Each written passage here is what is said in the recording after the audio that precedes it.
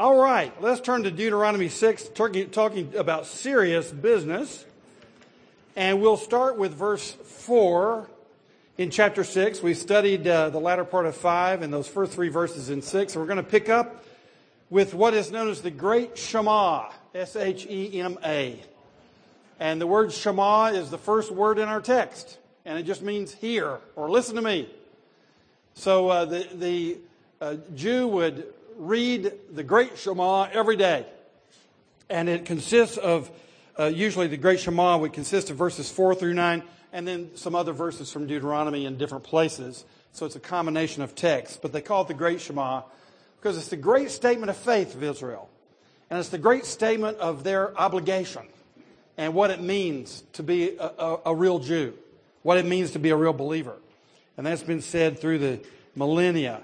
And so it's obviously a crucial text in Deuteronomy and a crucial obligation of men of God. So let's read from verse 4 through the end of the chapter. Hear, O Israel, the Lord our God, the Lord is one. You shall love the Lord your God with all your heart and with all your soul and with all your might.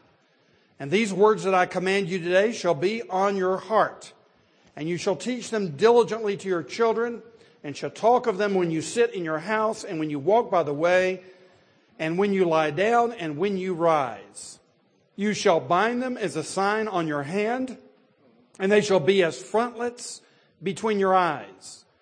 You shall write them on the doorposts of your house and on your gates.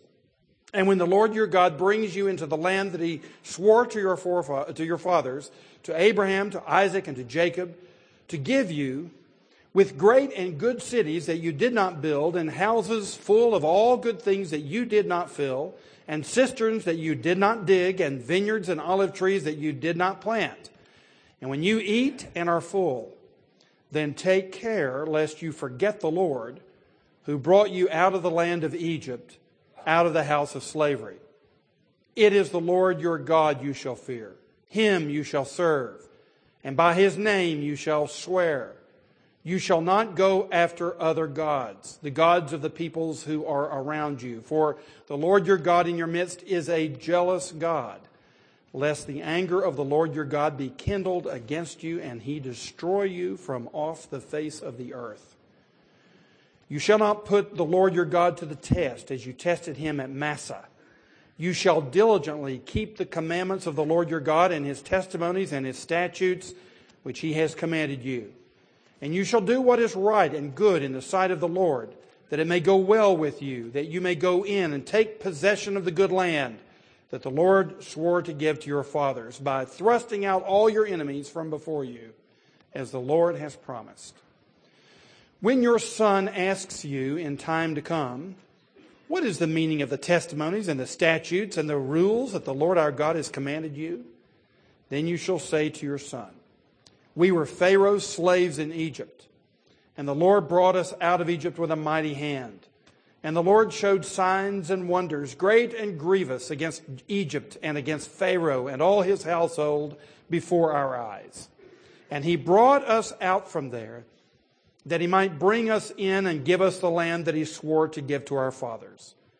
And the Lord commanded us to do all these statutes, to fear the Lord our God, for our good always, that He might preserve us alive as we are this day. And it will be righteousness for us if we are careful to do all this commandment before the Lord our God, as He has commanded us. Amen. All right, let's look first of all at verses 4 through 9. The Great Shema, Hear, O Israel. And let's just stop there for a moment. The word Shema, Hear, O Israel. You'll find this, and I've listed several places in Deuteronomy there, where you'll find this same word, Hear, O Israel. It's a common statement to the people of God. And what Moses is saying, listen up everybody, gather around everybody. So Israel was regularly summoned in assembly. And the reason they were summoned in assembly, we're all going to hear from God. Hear, O Israel. And the word of God comes forth. Now, why is this important? Well, you can see that Israel in the wilderness, Now we're at the end of that wilderness journey, but when they've been traveling through the wilderness, these are not people who are just readily submissive and obedient. These are knuckleheads. They're a lot like ourselves. They like to do their own thing. They like to go their own way. They like to wander around and do their own thing. God is saying, we're going to do this together. We're going to go through the wilderness, and I'm going to give you guidance, and you're going to need commandments because you're in a very dangerous place. And you start wandering off to the right or to the left, you're going to get yourself in a lot of trouble. And you will not preserve yourselves out here unless you obey the commandments. So all Israel was pulled together so that we all move together through the wilderness. Now, gentlemen, that's exactly what's going on today. It's important for us all to do our personal Bible study. We really need to be doing that every day, just devotionally reading the Word of God, even if it takes just 3, 4, 5 minutes, read a paragraph out of the Bible, look to the Lord in prayer, ask Him to help you put that into practice, and then you go out the door. That's really essential for a life and a mind that is stayed upon Christ throughout the day. Every day we need to be taking in the Word. But then you have a communal obligation to be under the Word as well. That's the reason the family needs to come under the Word of God. Let's all hear it together. So I don't take my son off and have devotions in his room, and then this son devotions in his room, and my daughter and her devotions in her room. Let's all come together. Why? Because there's a sense in which the whole family is going to be obedient as a family moving together. Now, gentlemen, this is often missed in the West in a society where we're so individualistic. But this is also true of the church. So when you join a church, or when you fellowship with a church or participate in the church, what you're doing is you're saying, this is going to be the assembly where I draw together with them, and they represent the entire people of God around the world. And this is my little branch of the family, and we're going to get together every resurrection day, every day, first day of the week, where we remember and celebrate the resurrection of Jesus Christ. And we're going to hear, thus saith the Lord, as a whole community, a family, a spiritual family, moving together through the wilderness with all of our cancer and all of our sin and rebellion and all of our diseases and all of our financial problems. All of us together, we're going to move together under the Word of the Lord. That's the reason it's important for us not only to study the Word individually, but to proclaim it in family community and then hear it and proclaim it in church community. So it's not just, are you hearing the Word of God? Are you memorizing your verses? Are you hearing it in the community with which you are moving? And the whole community moves together. You'll find in the Old Testament, this is standard practice. So in the case of your churches, you pull together the people of God. Somebody in your church is deciding who to do that. Either the ministers do it, or in Presbyterian Church, the elders decide. When are the people of God going to be brought together on a regular basis, and they're going to hear, "Hear, O Israel." And all Israel moves together. And our spiritual lives are meant to be tied into these communities. And each of you who are heads of home, you are responsible for the word getting out in your community and for it being enforced in your community and moving together as a community called the family. And the pastors are concerned about the very same thing in church.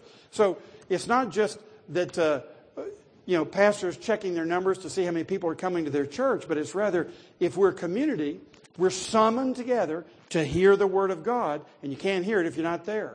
And it's not even the same to listen to it on the computer or get a tape. It's not quite the same as being in community. We all hear together. We yoke arms together and we say, "Lord, we heard you and we're going to do this word together." And you find that's often the response of Israel. They hear the word and then they respond. It's almost like a liturgy. They respond, "This we will do." You see that particularly in Exodus 24. You get this liturgy back and forth where God commands and the people respond. Now that's what's going on in the great Shema. The people of God are pulled together and they're told this is what's important to the Lord, and this is the response that is required of all of us. Now look what is said. First of all, the Lord our God, the Lord is one, in verse 4. The first thing we're being taught is who the Lord is. The Lord is one. You say, "Well, duh." Well, not so duh. If you're coming out of Egypt and you've been worshiping all kinds of gods, the moon god, the sun god, Ra.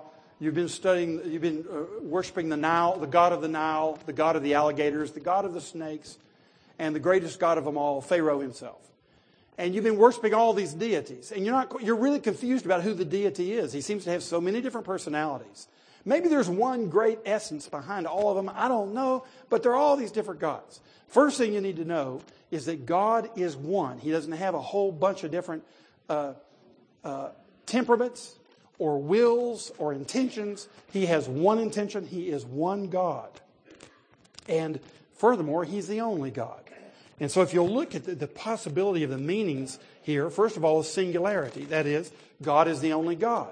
And we saw in chapter 3 and chapter 4 both that Moses is stressing this. It's the uniqueness or the singularity of God. There is no other God. Now, if you think it's difficult to say in our own generation that the God and Father of our Lord Jesus Christ is the only God, and that is the big scandal of our own day, to claim that your God is the only God or your religion is the only religion. That's the big scandal. If you think it's difficult today, let me tell you, it was very difficult. There are a lot of blood and guts that are going to get spilled as a result of this theological clash between Israel and the surrounding nations. It's going to cost people all kinds of things, including their lives, to make that statement. Moses knows what he's doing. God does too. That when you make that statement, it scandalizes everyone else, because what are you doing? You're saying their gods are not gods. Let's be real clear about it. You're not saying that explicitly, but that's an immediate inference one would draw from what you're saying. And that's highly offensive. You don't say it to offend people. You're not saying you don't respect them. You're not saying you don't respect their freedom to believe whatever they want to believe and worship whatever they want to worship. You're simply making a theological statement that comes from the Bible. The Lord is God, and He is one. He is the unique God. If you turn in the New Testament and try to find the parallel for this, wouldn't it be the Lord Jesus Himself?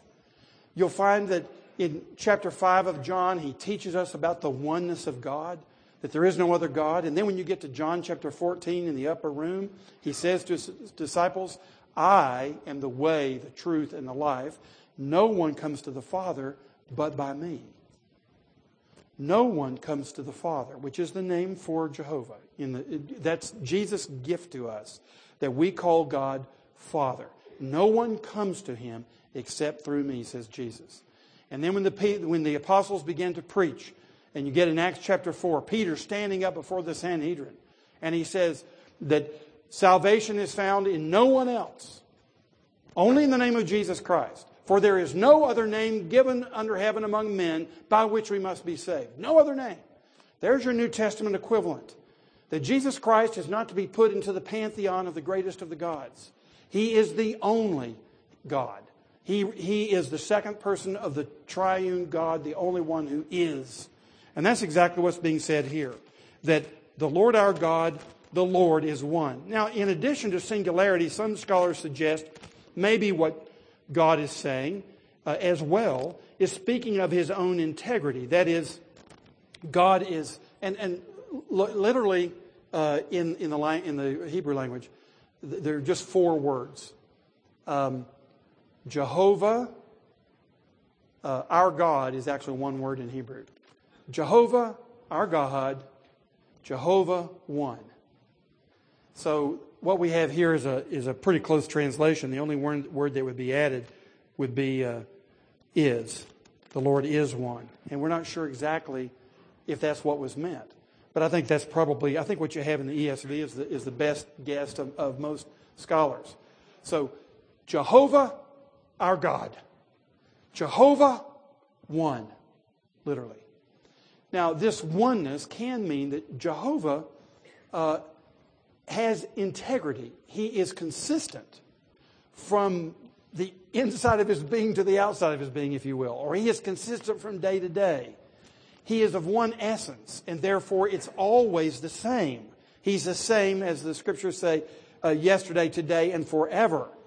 That's what's said of Jesus Christ, because He is God incarnate. So what you have is God is one, He is consistent, He's the same, He's to be relied upon. Now, the only place in the Old Testament where you have a quotation of the great Shema is in Zechariah. You might turn there with me. Let's look at this one verse. It's the next to the last book in your Old Testament, and you'll find it on page 17. 1769. 1769, Zechariah chapter 14. And in verse 9, you have the closest thing to a citation here, where the prophet says, "And the Lord will be king over all the earth." He's looking to the great coming of the day of the Lord. "The Lord will be king over all the earth. On that day, the Lord will be one, and His name one." It seems from that context that the way at least Zechariah is interpreting Deuteronomy is that for God to be one means He has no rival. He will come as king. He will be one, and His name will be one. He'll be number one, if you will. And actually, it's more than being number one. It's to be the only one. It seems to be that is what is being said by Zechariah in interpreting this text. So when we come to it, that's then the thrust of it. And gentlemen, you can see that our Christian lives begin with knowing who God is. If you look sometime at the Westminster Shorter Catechism, you'll come to question 3, which asks this question: what do the Scriptures principally teach? That's the third question in the Catechism. Here's the answer. The Scriptures principally teach what man is to believe concerning God and what duty God requires of man. Okay, so you got two things that summarize what all the Bible is trying to do. First of all, tell us who God is and what is it we're to believe about Him. And number 2, what are we to do in response to that? And what we're going to get in Deuteronomy, of course, is exactly that pattern. Here's who God is. Now, there are a lot of things we can say about God, and there'll be some more things said about God in this very text. We'll see. But the simple statement that's being made about Him here is, He alone is God. So, whatever is said about Him, you are responding to the only God who is, and He has no rivals. And notice that our faith, our obedience rather, always starts with our faith in God Himself and what He reveals about Himself. We're not just told to go out and do some commandments because it'll be good for us. No. First thing we're told is, let me tell you about God. And we get a theology lesson before we go out there and go to work. And that's the way it must always be in your thinking. The key to a Christian man is his heart and his mind. It's the center of his being. It's how he's thinking about everything. And we've got to be sure that we're thinking rightly and that everything that we do is motivated from our theological, get this? Yes, you. Theological commitments. Everything's flowing out of that. And you see the same pattern with the Apostle Paul in his letter to the Romans or his letter to the Ephesians. You see it throughout Jesus' ministry. You see it here. Believe and then obey. You're not just told to go do it because I said so. You're told who's telling you that. You're told about Him before you go out and do your thing. And that's the way it must always be. The Christian faith is a reflective faith. As Bonhoeffer himself once said, those who believe, only those who believe are obedient. And only those who are obedient believe. So it starts with our belief, and then obedience flows out of it. And then the obedience is the proof of our faith. And here's our faith. The Lord is one God. He's the only God. All right. Now, that having been given us then, now we're told what to do with it. Here's the second part of the catechism question. We see that we know now what man must believe concerning God, and now we're going to get what duty does God require of man. Here it is. You shall love the Lord your God with all your heart and with all your soul and with all your might. So we're to love the Lord. Now we've seen already that we're to obey the Lord. That's His love language. We've seen that we're to fear the Lord. That's the language of our worship. We reverence Him. We fear Him. We see Him as awesome. And we tremble before Him, even though He's our Father. It's our Father that we love and revere. But the essence of it here is, along with all of that, there's something that emanates from the very core of our being in addition to our reverence. And that's our deep love and affection and devotion and loyalty to Him. That's what's being taught here. And we do it with, first of all, with our whole selves, with our whole being. And you'll see that we're taught to love the Lord throughout Deuteronomy. I've listed several texts there where you'll find it in Deuteronomy. This is not the only place. It's a theme in Deuteronomy. That our relationship with God is not just one of doctrine and principle. We don't just go to God to find out how am I supposed to live, give me the practical how-tos. We don't even go to God just to get good theology so that we can talk about Him. No, the purpose of our religion is to develop a personal relationship with Him. So you'll see, even in the Old Testament, as in the New, what God says to His people is always propositional and personal. It's doctrinal and relational. It's principial and it's ethical. You have both of those things always in God's conversation with us, what He has to say to us. And here He's saying, I want everything in you. If I'm the only God, you're not to divide your loyalties and your devotions and your affections with any other deities. There are no others. So I am to be the sole recipient of your affection for the deity. And it's to include everything about you. First of all, He says, with all your heart. With all your heart. Now in English, when we say heart, we normally mean the seat of our affections. The seat of our affections. And that would be true probably in a Greek setting as well. That the Greek word for heart would mean affections. That's the reason that the Greek word for heart, hang with me now just a minute. You have the Hebrew Old Testament, and then in the 2nd century BC, it got translated into Greek, which was a great gift to us, because when Jesus, when the Gospels were given to us in Greek, we have the Old Testament in Greek that helps us see the connection between new and old. It's a wonderful gift. 2nd century BC, Hebrew Old Testament that was by then a millennia old, 1,000 years old, it was translated into Greek. And we look often to that Greek Old Testament to tell us how the BC Hebrews would have read their Hebrew. And it helps us a lot translate our Hebrew. Now, if we go to this Greek Old Testament called the Septuagint, and we look at how the Greek Old Testament translated the word heart, here's the word you get. Dianoia in Greek, which means mind.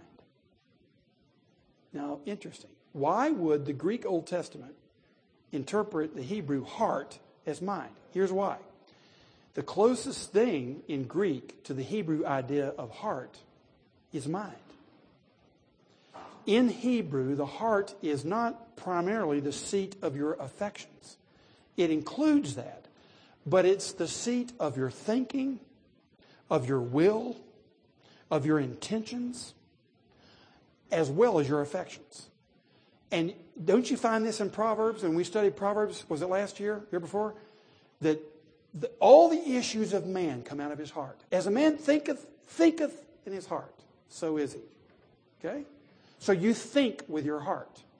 It's the seat of, it's how your worldview comes out, your theology, your program for your own life. Everything's coming out of your disposition, out of your intellectual and willful disposition. That's your heart. And here's what the Lord's saying. I want your thoughts. I want your intentions. I want your will. I want your ambitions. I want the core of your being focused on me. I want you to love me with that whole center of your being. That's what's being said here. And primarily your mind. Give Him your mind. This is the reason that Paul says that our minds are to be transformed. Or rather, we're to be not conformed to the ways of this world, but transformed by the renewal of our minds. He's thinking like a Hebrew. So your mind has to be renewed. And I just wonder, with all the junk that you and I see on TV, even accidentally, and then all the junk that some of us are viewing intentionally, how do you expect the Lord to take a powerful residence in your mind or in your heart? you have to guard, the Proverbs say you have to guard your heart. For out of it come the issues of life. You have to guard your mind. You know, if you let spam and viruses come into your computer, pretty soon you have no computer. You may as well throw it away. And you've thrown away several of them because they just get loaded up with junk and they're just hopelessly sick. You have to guard your computer. You put filters on it. Gentlemen, you got this noggin up here. You got this heart. And it's fragile. And it's sensitive. And it follows certain stimuli. And you have to feed it correctly. Some of us are larger than we should be because we haven't watched our bodies carefully enough. And we've just been taking in M&Ms and candy bars and all kinds of stuff just indiscriminately. You can do that when you're 25, you young guys. When you get to be 59, you're going to be a blimp. And your brain is the same way. You just fill it with junk and you become sluggish and unusable. The Lord says, love the Lord your God with all of your heart. Your whole strategy for your mind and your heart is to be centered on God. Then he says, with all your soul. Now, the word here, you remember when we studied when we studied Job, we talked about this word. Because when Satan came to God and says, you know, I can't do anything with Job. Of course he's loyal to you because you made him rich and big family and healthy. You know, you put a hedge around him. Of course he loves you. And God says, okay, I'll take the hedge down. And you can have anything you want. You can do anything you want to Job, but you cannot touch his nephesh, his soul, his self. So Satan, of course, got Job's body, didn't he? He had sores all over his body. Killed his family, ruined his business, everything. But he never got Job's soul, his inner being. And that's the reason that Job never cursed God. Because you can do anything you want to a Christian man. But you can't get his soul. God's got an armor guard around the soul. And Satan can't get it. And so we will always praise him. That's the reason that David says in Psalm 103, verse 1, here's where you find out what this word really means. He says, bless the Lord, O my soul. And then, in Hebrew, you get, in Hebrew poetry, you get the same thing said in two different ways. And that's exactly what you get in Psalm 103, verse 1. Bless the Lord, O my soul. Next line, all that is within me. Bless his holy name. So what is your soul? All that is within you. So if we were to talk about your affections, we would probably speak not of heart, if we're using Hebrew language, we'd probably speak of soul. So what the Lord is really saying here is, I want not just your mind and your intentions and your will, I want your affections. Your wife will really appreciate it if you remember to take out the trash on Tuesday morning. She'll really appreciate it if you mow the lawn, rake the leaves.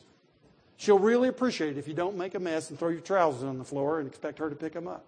She'll really appreciate it if you are very intentional about doing loving things. But what, she really wants? What we call your heart.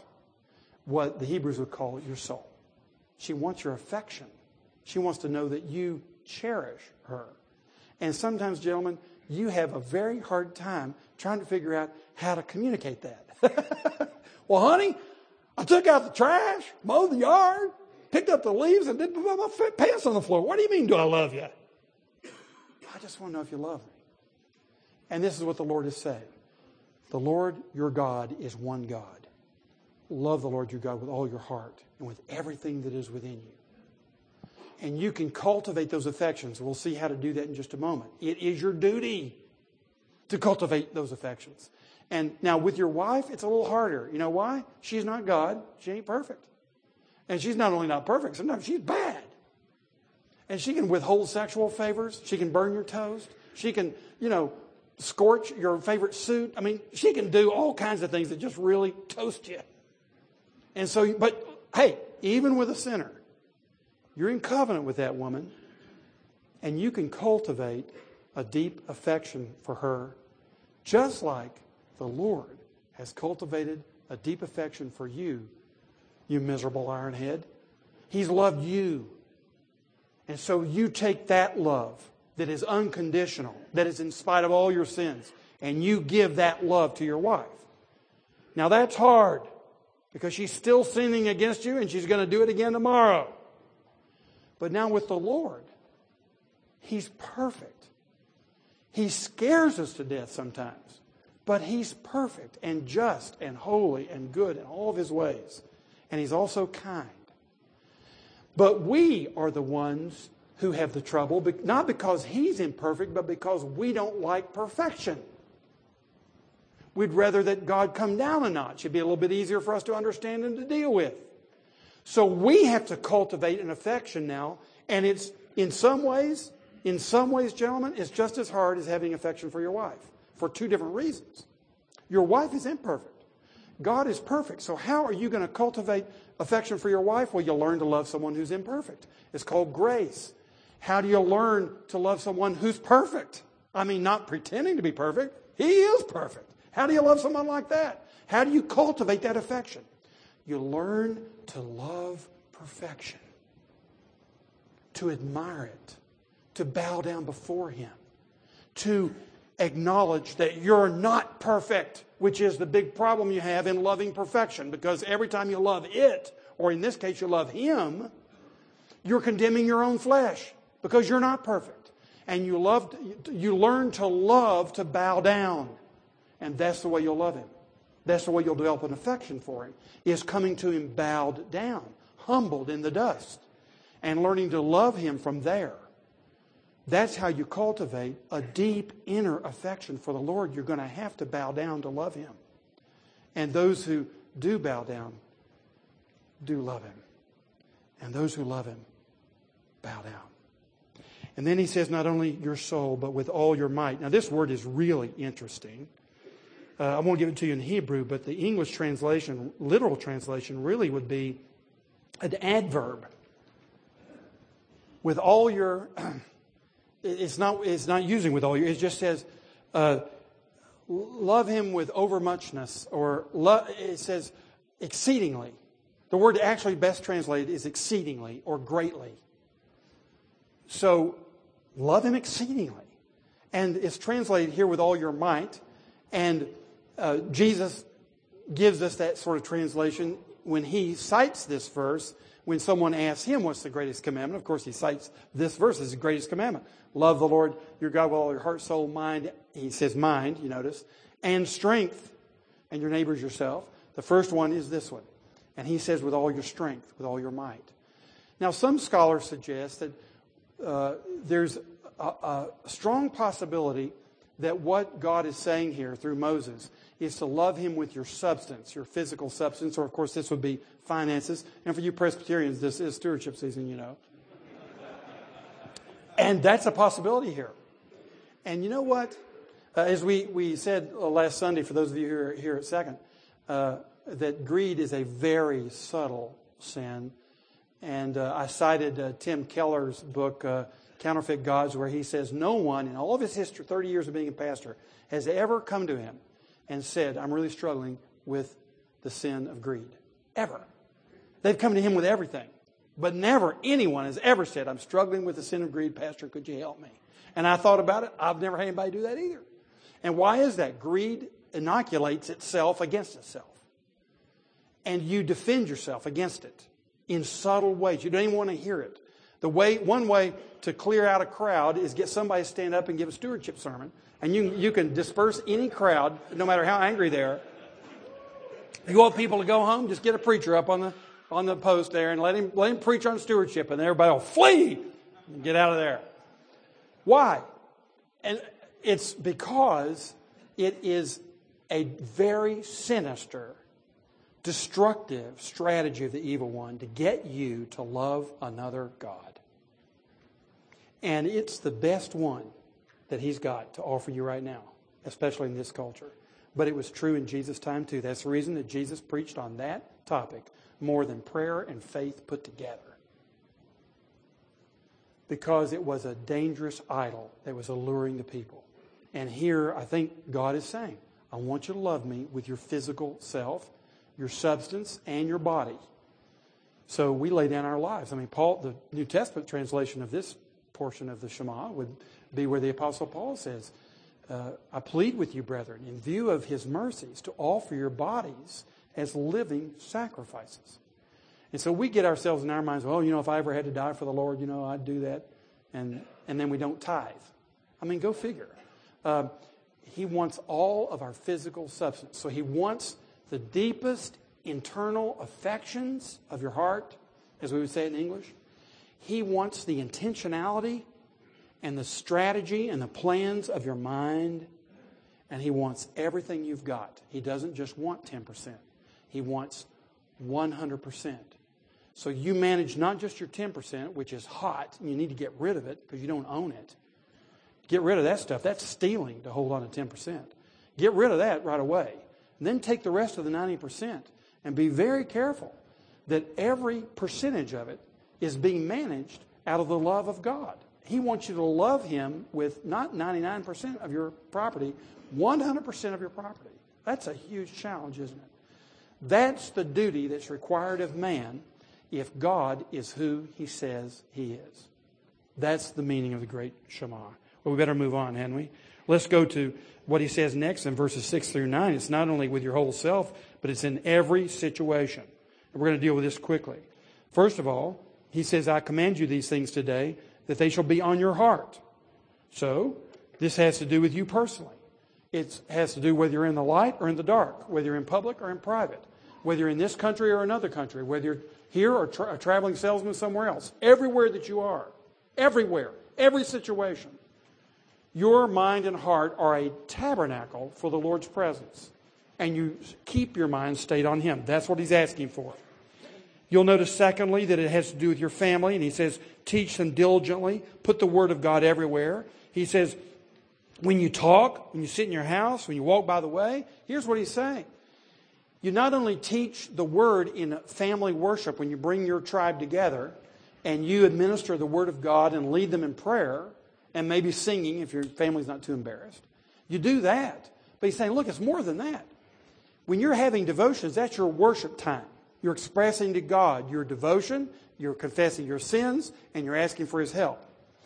But then you teach your children. And how do you teach them? Look at what he says we do. He doesn't say you get them in a classroom.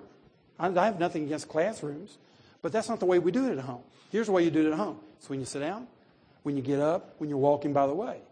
I really think that one of the most helpful moments of instruction in the family is when you get them around your dining room table. You say, Pastor, you're a dinosaur. Nobody gets around a dining room table anymore. Okay, whatever it is. Your couch. Or at least turn the TV off. And you eat, and you have to look at each other. Now, I know that's radical for some of you. But you eat, and you have to look at each other. And your 14-year-old daughter, who won't look up from her bowl, every once in a while has to look up. And even she won't laugh at your dumb little jokes. She'll crack part of her face will crack a smile every once in a while. And you're waiting. You're just waiting for something to come up. What happened in school today? Oh, well, Barbara, she was her old self. What do you mean? Well, she was marginalizing me, and wouldn't talk to me. Great. So, Mary, tell me, what do you do about that? Well, I don't know. No, I really want to know. What do you do about that? So I'm going to engage my daughter in conversation. We're talking about the Lord as we sit down. And then when we're riding in the car, not walking along the way, because we typically ride in the car. When I get my kids one-on-one in a car, this is Jesus time, man. And so I don't start talking about Jesus. I scare the bejabbers out of them. So they're Dave's going to preach again. No. Let's talk about you. And let's ask some questions about you. And then let me ask some questions about how you think about you and your environment. And this is called the case study method. This is what it is. Harvard Business School became famous for case study method, to teach through cases. This is the way you do it. You bring your family together, thus saith the Lord, you teach, you respond in worship, and then as you go through life, you get these moments. You're looking for them. You don't tell them, you'll scare them to death. But you're looking for these moments when you're walking along the way, riding in the car, sitting at the table, and you get the case study method. What are the cases that you present? You don't present any cases. They present the cases. And you're the wise old man who's supposed to be in response to these cases. And you say, well, I don't know how to do that. Well, you better get some help because that's your job. Well, you say, where do I get help? You better go to church. You better get somebody to teach you the Bible. You better have a friend. You can say, hey, what would you say? I don't want to say anybody in particular. It's not anybody's kids I especially know. But what if you had a kid that, what would you do? What would you say? And you have confidential friends who are advising you how to implement the case study method with your children. That is how they learn. Now, gentlemen, you cannot use the case study method with your children if you do not use the case study method with yourself. The place you start is with yourself. How do I handle this situation in my workplace? With my heart and my mind and my soul and my body and my finances completely committed to Jehovah. How then do I handle this? And you begin to apply it and you meditate. What does it mean for a totally devoted man to handle this situation? And of course, if you're like myself, you find out a totally devoted man would handle it a lot differently than I would. And that's called repentance. And I often need help because the most difficult situations you get into are the ones that really tick you off big time. Now you've got a temper, which means you're not going to make your best decision. And you better get some help. You better have some brothers who can say, man, you're angry. And you have really blown this thing out of proportion. You better have some brothers who can do that. Because what you want to do is to get control of yourself by the Holy Spirit and act in every situation as a man whose heart and soul and strength are given to the Lord. So you work the case study method for yourself. And then when your children come along, you don't preach to them, although I think preaching is a fine word, as you would expect, I would think. But asking questions is the right way to preach one-on-one. Honey, what do you think? Honey, what have you read anywhere, including the Bible, that would inform you on this? Or what have you seen others do that might be helpful in this situation? Have you talked to your friends about it? See, I just ask a whole bunch of questions. Then if she says, well, I don't know. Well, you know, honey, you really need to begin to know. See, I'm not so concerned that she do just the right thing right now. What I'm concerned about is her heart, her soul, and her material being completely devoted to the Lord. So I just have a bunch of questions to ask to find out if that's how she's thinking. And if it's not, I'm going to address the heart and the soul more than I address the immediate situation. I want to know the heart and the soul. You're a pastor of your family. So you start by applying things yourself, and then you're not quite so intimidated in asking somebody else about how they're handling it because you're already trying to do it yourself. As a matter of fact, let me tell you something.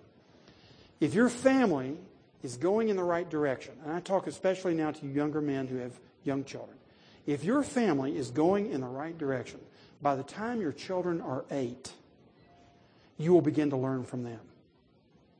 I'm serious. And by the time they're 13, you will actually ask for their advice. And this is the way it's supposed to work, because you should see a deeper development of that heart and soul as the generations go by. You should expect that your children are ahead of you where you were at that age. And knowing some of you, it wouldn't take a whole lot. And your children need to know that you respect them. And I tell my children all the time, I can't believe what you're doing and what you know and your attitudes. At your age, that you're way beyond where I was. That's a refrain in my house, because I'm not flattering anybody. I'm just telling them the truth. And it's an encouragement to them. Oh, really? That's kind of, maybe we'll be okay. They really are way ahead of me. And if your family is healthy spiritually in that sense, and they really are ahead of you, you need to tell them. Or maybe some of them are ahead of you and some of them are not. Tell the ones that are ahead of you that they're really tracking the way they're supposed to be tracking. It's a delight to watch it. And you should expect to learn from them. And I learned from my junior highs, literally, a lot. And they catch me in a lot. I've already told you when I got called Reverend Ass by my daughter one time. And that, sometimes they're not real tactful in the way they talk to their father, but nonetheless, they will teach you. Okay, notice, not only in the family, but in the community, thirdly. That wherever we go, we're applying this. Personally, guarding our own hearts and minds. coaching, pastoring, leading our families, and then influencing the community. Put it on the doorpost in your home. Not only that, put it on the gates, the city gates, your public life. And I'm not saying go out there and quote a bunch of Bible verses out of context. I'm simply saying be a Christian man, a believing man, a devoted man, a loyal man in the arena where everybody's not loyal. And that's what Moses is saying. Get it out there. What else do you want to be known for? Please tell me. Don't you want to be known as a man who's predictable, who's biblical, who has a heart for people? He actually loves God and loves people. That's what you want to be known for in the community. Now, second big category, and boy, we are moving slowly, so I got 10 minutes. Here we go. Put your seatbelt on. Second big category is beware. Beware of what? Beware of some possible side roads that will really screw you up big time. What's the first one? Your success. In your success, do not forget God. The big fear in Deuteronomy is Israel's apostasy. And you see it all the way through Deuteronomy. And now, in one sense, that's bad news because it kind of sounds like God doesn't trust us. But should He? The good news is this. God does know that we're going to apostatize. And we did, big time. And we got thrust out of the land and sent off to Babylon for 70 years plus. This book anticipates that. And we're going to see it more and more when we go through Deuteronomy. We're given the answers for not if it happens, but when it happens. This is how good your God is. He thunders from Mount Sinai. Thou shalt not. Thou shalt not. He thunders His warnings against you and terrifies you to try to keep you from destroying yourself. And then, when you get ready to destroy yourself, He comes and rescues you. He anticipates that storyline the whole way through Deuteronomy. And in the background, you can hear it. He's warning you of exactly what you're going to do. And He's already prepared the way to deliver you. It's a very gracious book with all of its power and all of its morality and all of its strength. It's a very gracious book. Just like God in all of His holiness and all of His awesome righteousness is a very good God. Now, He says, first of all, in your success, do not forget God. We don't have time to look at it. And by the way, when we get to Deuteronomy 8, we are going to deal with that. How does your success make you forget God? And we'll talk about it in detail. Secondly, verses 14, 15, in your socializing, do not worship their gods. So when you go into this land and you're trying to have a good business and you want to have customers, you want to have a social network that takes you to the highest places, you want to be friends with the right people, fine, do it. But don't worship their gods, which means you're going to be left out of some cocktail parties in Israel. You're going to be left out of some business deals in the Holy Land because you're not going to go along with the theology of everybody around you. And God's thundering at them right now. I'm telling you right now, don't associate with their gods. Now, I've mentioned here 1 Kings 11. You know what that is? That's Solomon. Why is this man on the face of the earth, the end of his life, total screw up? Why? He was fraternizing in ways inappropriate. He was marrying ungodly women. He had hundreds of them. And their gods became his gods. And his life ended very poorly. And this is an anticipation of that tendency. You get successful, you start moving in other circles, and you don't want to be offensive, and you don't want to do anything to risk the bottom line, including your reputation. And he's saying, watch out. Thirdly, watch out that in your struggles you do not test God. You shall not put the Lord your God to the test as you tested Him at Massah. And of course, Massah was when they were thirsty, didn't have water, and they started murmuring against God and tested Him. And of course, once again, God is good. And He gave water out of a rock. That's how good He is. He'll give you what you need, miraculously. But we're not to grumble and to test Him in the midst of our struggles. So, He's saying here, here's the other side road or distraction that's possible. when your tough times come, you're tempted to say, well, this thing just doesn't work. I've tried Christianity, it just doesn't work. Christianity works only if it works in your struggles. And it does. You just weren't thinking about God appropriately. You thought that God was a big candy machine. You put a quarter in, you get your candy bar out, and every time you put the quarter in, you get what you want. That's the way you saw God, some sort of pat you on the top of the head machine. He's not your mascot. He's your God. And you're a sinner, and you don't deserve to breathe. And if He gives you a breath, He's the one who gave it to you, and He had a reason for it. And it's gracious that you have a breath and a heartbeat. And not only that, but when He takes you out of here, He takes you to a glorious place that your mind cannot imagine. And so stop your grumbling. You're in the wilderness, but you're going to the Holy Land. And yes, things are tough. Guess whose fault that is? And take your responsibility and take your medicine, and not with a stiff upper lip, but with worship for Almighty God, who is just and holy and right in all His ways. Just check out Job. So be very careful that in your struggles you do not test God like we did at Massa. And that's our tendency. So watch out for these three things. Now lastly, number 3. We've already touched on this, but he comes at it in a powerful way at the closing 6 verses here when he says you've got to teach these things. Now notice he says, when your son asks you in time to come, what is the meaning of the testimonies and the statutes and the rules and so on that the Lord has commanded you? What he's saying first of all is, you're not going to get that question unless you exemplify God's law. So in order to be a teacher of your family and of those in your businesses and those over whom you have some influence, in order to be a teacher, you have to exemplify the law of God. Otherwise, no one's going to even ask. If you don't have discipline for your family, your kids are never going to ask you, hey, why do we have that rule? Because you don't have any rules. If you don't have a philosophy for how your family is living, no kid's going to ever ask you, why do we do it this way? Why do we think about it this way? So, gentlemen, the first assumption of being a godly man who has an opportunity to educate other people is that you're doing something distinctive. Your family is distinctive. When kids are 2 years old, they're learning to do things that later they find are distinctive. You know, they find out when they're about 6 years old. You know, everybody doesn't go to church.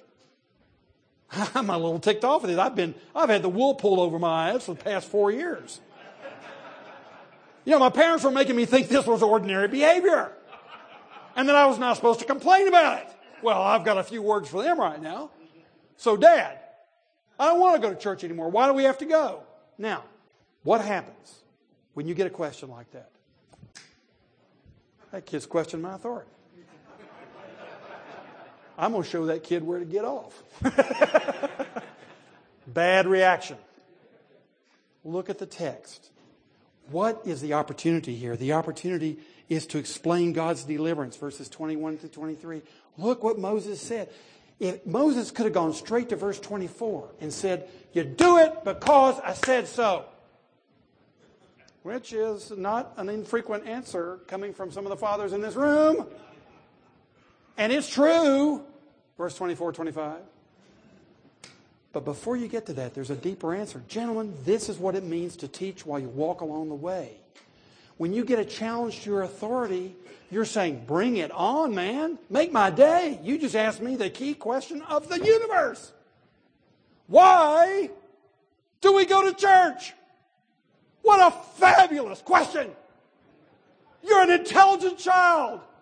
You love your daddy. You're looking at me to give you the answers. And I'm going to give them to you. But first I'd like to ask you a question. Why do you think we go?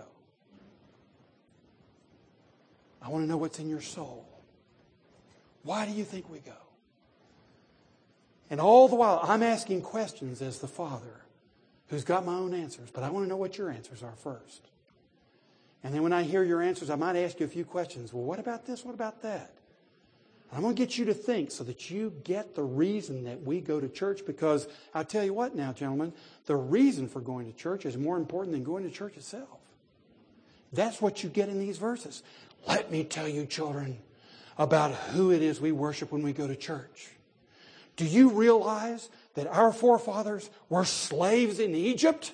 That we were being oppressed and destroyed? That our children were taken right out from us and some of them were killed? Do you realize that when we were married, they could split our families and do whatever they wanted to us? Do you realize that God miraculously came down from heaven and moved an old man named Moses and brought him into Egypt to take us through the river of the sea, the Red Sea, and divided it? You realize that He took us to a mountain and there He gave us water out of a rock? Let me tell you why we go to church.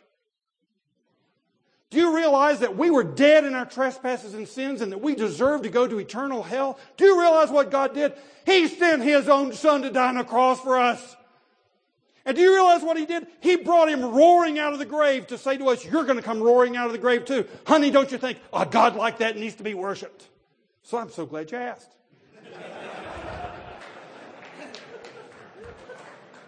So we explain God's deliverance. And we take every challenge to our authority as an opportunity. And then lastly, expect God's blessing. And we've got to close. The two things here are His commandments and His promises.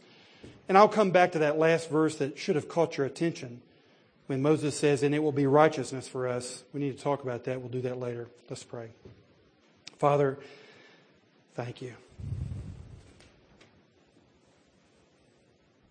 Thank you for revealing yourself to us as God.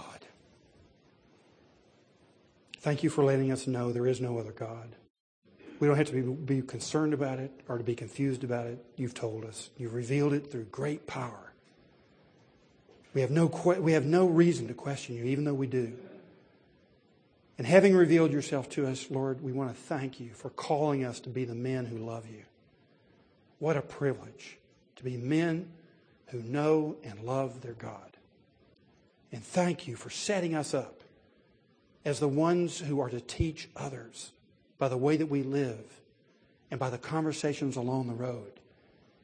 And we want to thank you, Lord, for the promise that one day this good land that you've promised will come to us in all of its fullness, the new heavens, the new earth, where there will be milk and honey, where there will be joy and gladness, displacing every darkness, every evil, every bit of strife that is in this world. And it is with gratitude that we bow our heads before the living God. And we would walk out here as men loyal to you from our hearts and our souls as well as our bodies. In Jesus' name, amen.